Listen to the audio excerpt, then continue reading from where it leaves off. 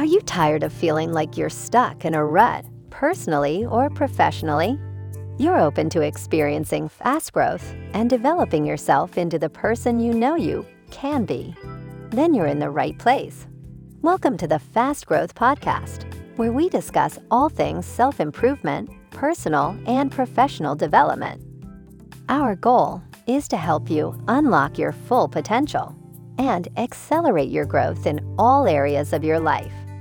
And now, here's your host, Bio. Hello and welcome. Thank you for joining me today on this Fast Growth Podcast. Today's episode is focused on 7 ways to improve your personal effectiveness skills, and it's Bio here. So if you're ready, let's dive straight in. If you're someone who strives to achieve your goals in both your personal and professional life, you want all your efforts to be effective.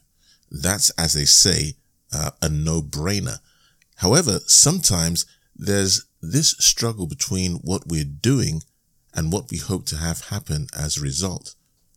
Even though the tasks you're pursuing may seem logical, you may not be going about it the right way. If that's the case, you may need to improve your personal effectiveness skills so that you're a better communicator, more competent with your tasks, and successful with your attempts at getting things done the way that you want. Now, personal effectiveness isn't something most people consider on a regular basis. I mean, why would you? You may not have heard the phrase before, or you may, depending on how invested in self-improvement you are, but personal effectiveness is what happens when you take your actions and goals and perfect them with a mindset and strategy that brings everything, or raises everything, I should say, to a higher level, ensuring you hit the target every time. So today, I'll share with you and you'll discover 7 easy to implement methods that you can use in your work and home life to enhance those all-important relationships, improve productivity, and build upon success with momentum. So the first way out of the 7 ways, is to have a healthy self-perception with a life plan in place. Self-perception is the view that we have of ourselves. You can look back on your behavior and thoughts and form an opinion about the kind of person that you are. Now, ideally, you want to be pleased with who you are and not constantly shaming or criticizing yourself. It's important that you foster a healthy self-perception so that you go into each day feeling competent and capable of achieving your goals. What you don't want to do is wake up in the morning and think, I'm a loser. Today is going to be so bad. It's going to be so terrible because I'm incompetent. No. If you're your own worst enemy, you'll hold yourself back from great achievements without anyone else even being involved. Even if you messed up in the past, even if you did mess up in the past, it's important that you show some compassion for yourself and understand that all of us, everyone makes mistakes. You're not a perfect being, and neither is anyone else on the face of the earth. We're all, as I used to say, a work in progress. So you want to focus on the strengths that you have and not your weaknesses. To do that, it's helpful you develop a life plan that isn't unrealistic, which only sets you up, if it's unrealistic, for failure and disappointment. And another important thing, if you have toxic people in your life who are always bringing you down, it's important that you limit the amount of time you spend around these people, absorbing their influence and their negativity. Hope that makes sense. Okay, the second way is to show respect to those trying to communicate with you. One way you can improve your personal effectiveness, I should say another way, is to become a good communicator. This involves both listening and talking, not one or the other. It's important that the person you're communicating with feels respected by you, so you never want to respond in a way that might be hurtful or argumentative. An easy way to start is by learning how to listen without interruption, and this is so difficult for, I should say, the average person to do. it's more difficult than it sounds, and there is a reason behind it. We're normally waiting for the other person to finish so we can start. But you, my friend, want to pay attention to the other person and use non-verbal cues that show you're understanding what they're saying. And I did a podcast episode on this. I can't remember when exactly, but if you search the podcast episodes, you should find it. So you will find that helpful. It's on nonverbal cues and how to actually get good at using nonverbal cues to communicate. So how do you use nonverbal cues to show that you're understanding? Well, you can simply nod your head or look the person in the eye. When they finish speaking, you may want to restate what they've said in summary format so that they know that you've listened to them, and on top of that, you get to clarify that you're understanding them correctly. Because imagine if you and I were having a discussion. I'm looking you in the eye, I'm listening, and this applies whether it's over the phone as well, by the way, but this particular situation we're talking about in person, but it happens it applies even if it's over a phone call. I wait for you to finish and then I restate what you said in a summary format. You will believe that I listened to you. And then on top of that, I get to clarify my understanding of what you said. Okay? So when you communicate with the other person, try to be empathetic to their perspective and avoid veering off in other directions when you're trying to make a point. It's important that you're open to other viewpoints, other perspectives, and that you're capable of strongly sharing your own perspective as well. It's, once again, this is 7 ways to improve your personal effectiveness skills, and it's bio here. Let's look at number 3. Number 3 is to work diligently with goals and milestones. Another way you can be more effective personally is to become diligent about pursuing your goals and the individual milestones that will help you achieve them. And I can tell you this, most people are all over the place when it comes to work. They don't have specific goals, no plan on how to get there, wherever there is for them, and they just go from day to day to day. They may be disorganized or constantly doing something other than work to avoid being productive.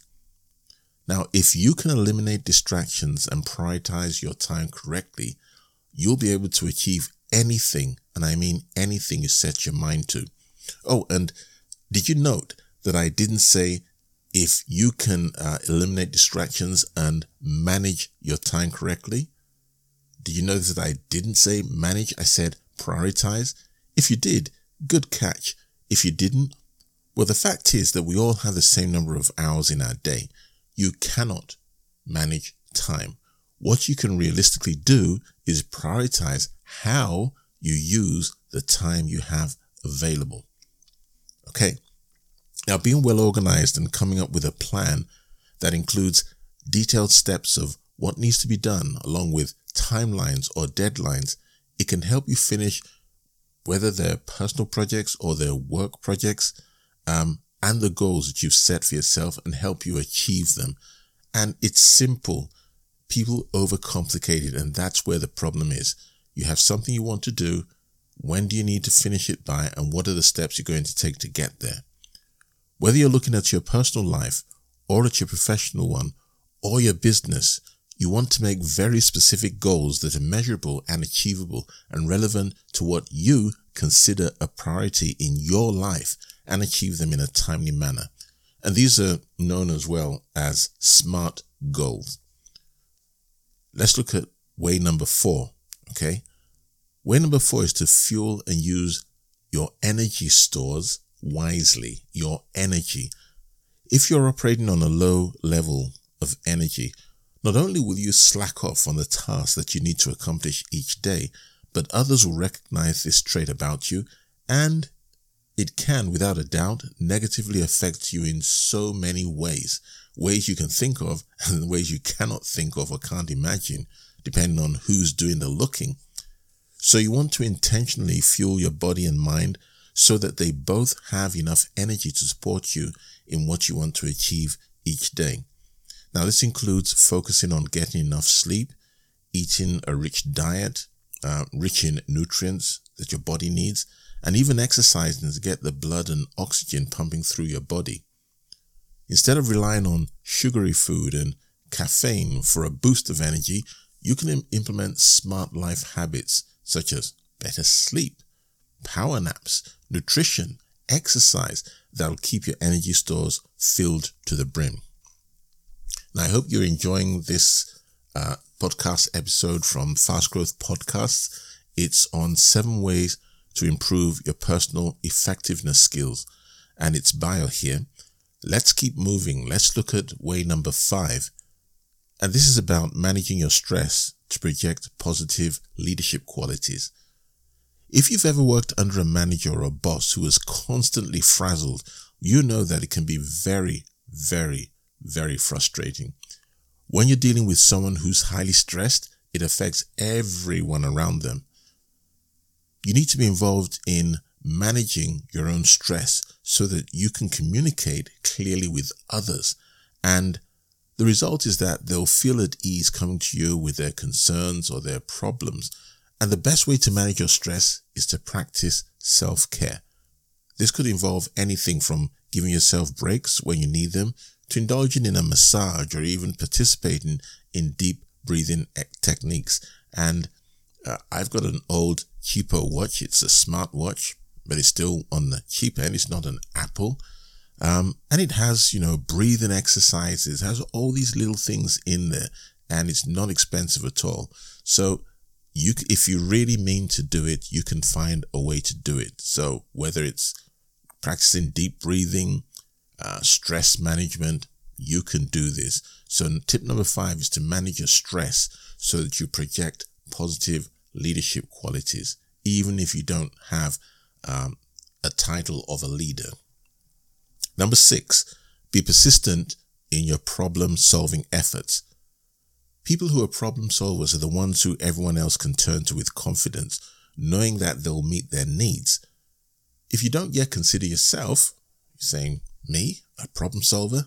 If you don't yet consider yourself a good problem solver, you may just need to be a little more persistent or consistent in your efforts. It's important that you learn how to focus on the problem and not give up in frustration if you don't quickly get to a solution, even if it's something you're trying to find a solution for, or you've been charged by maybe your boss, someone else, to find a solution to.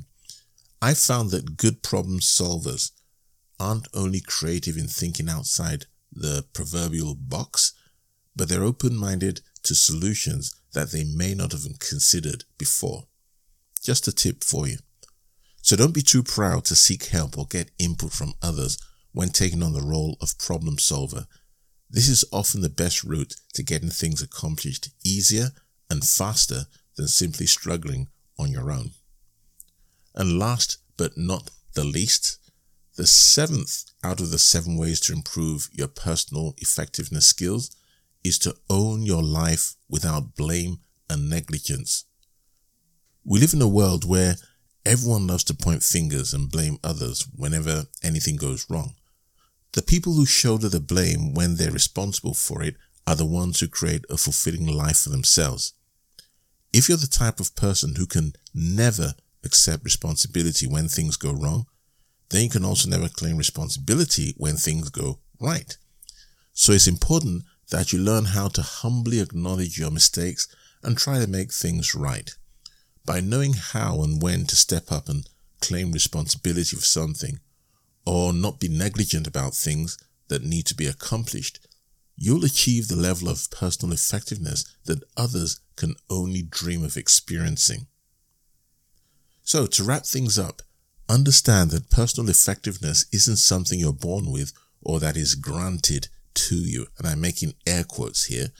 You have to cultivate it on your own, practicing healthy mental and physical habits, as well as implementing strategic success tasks in your life.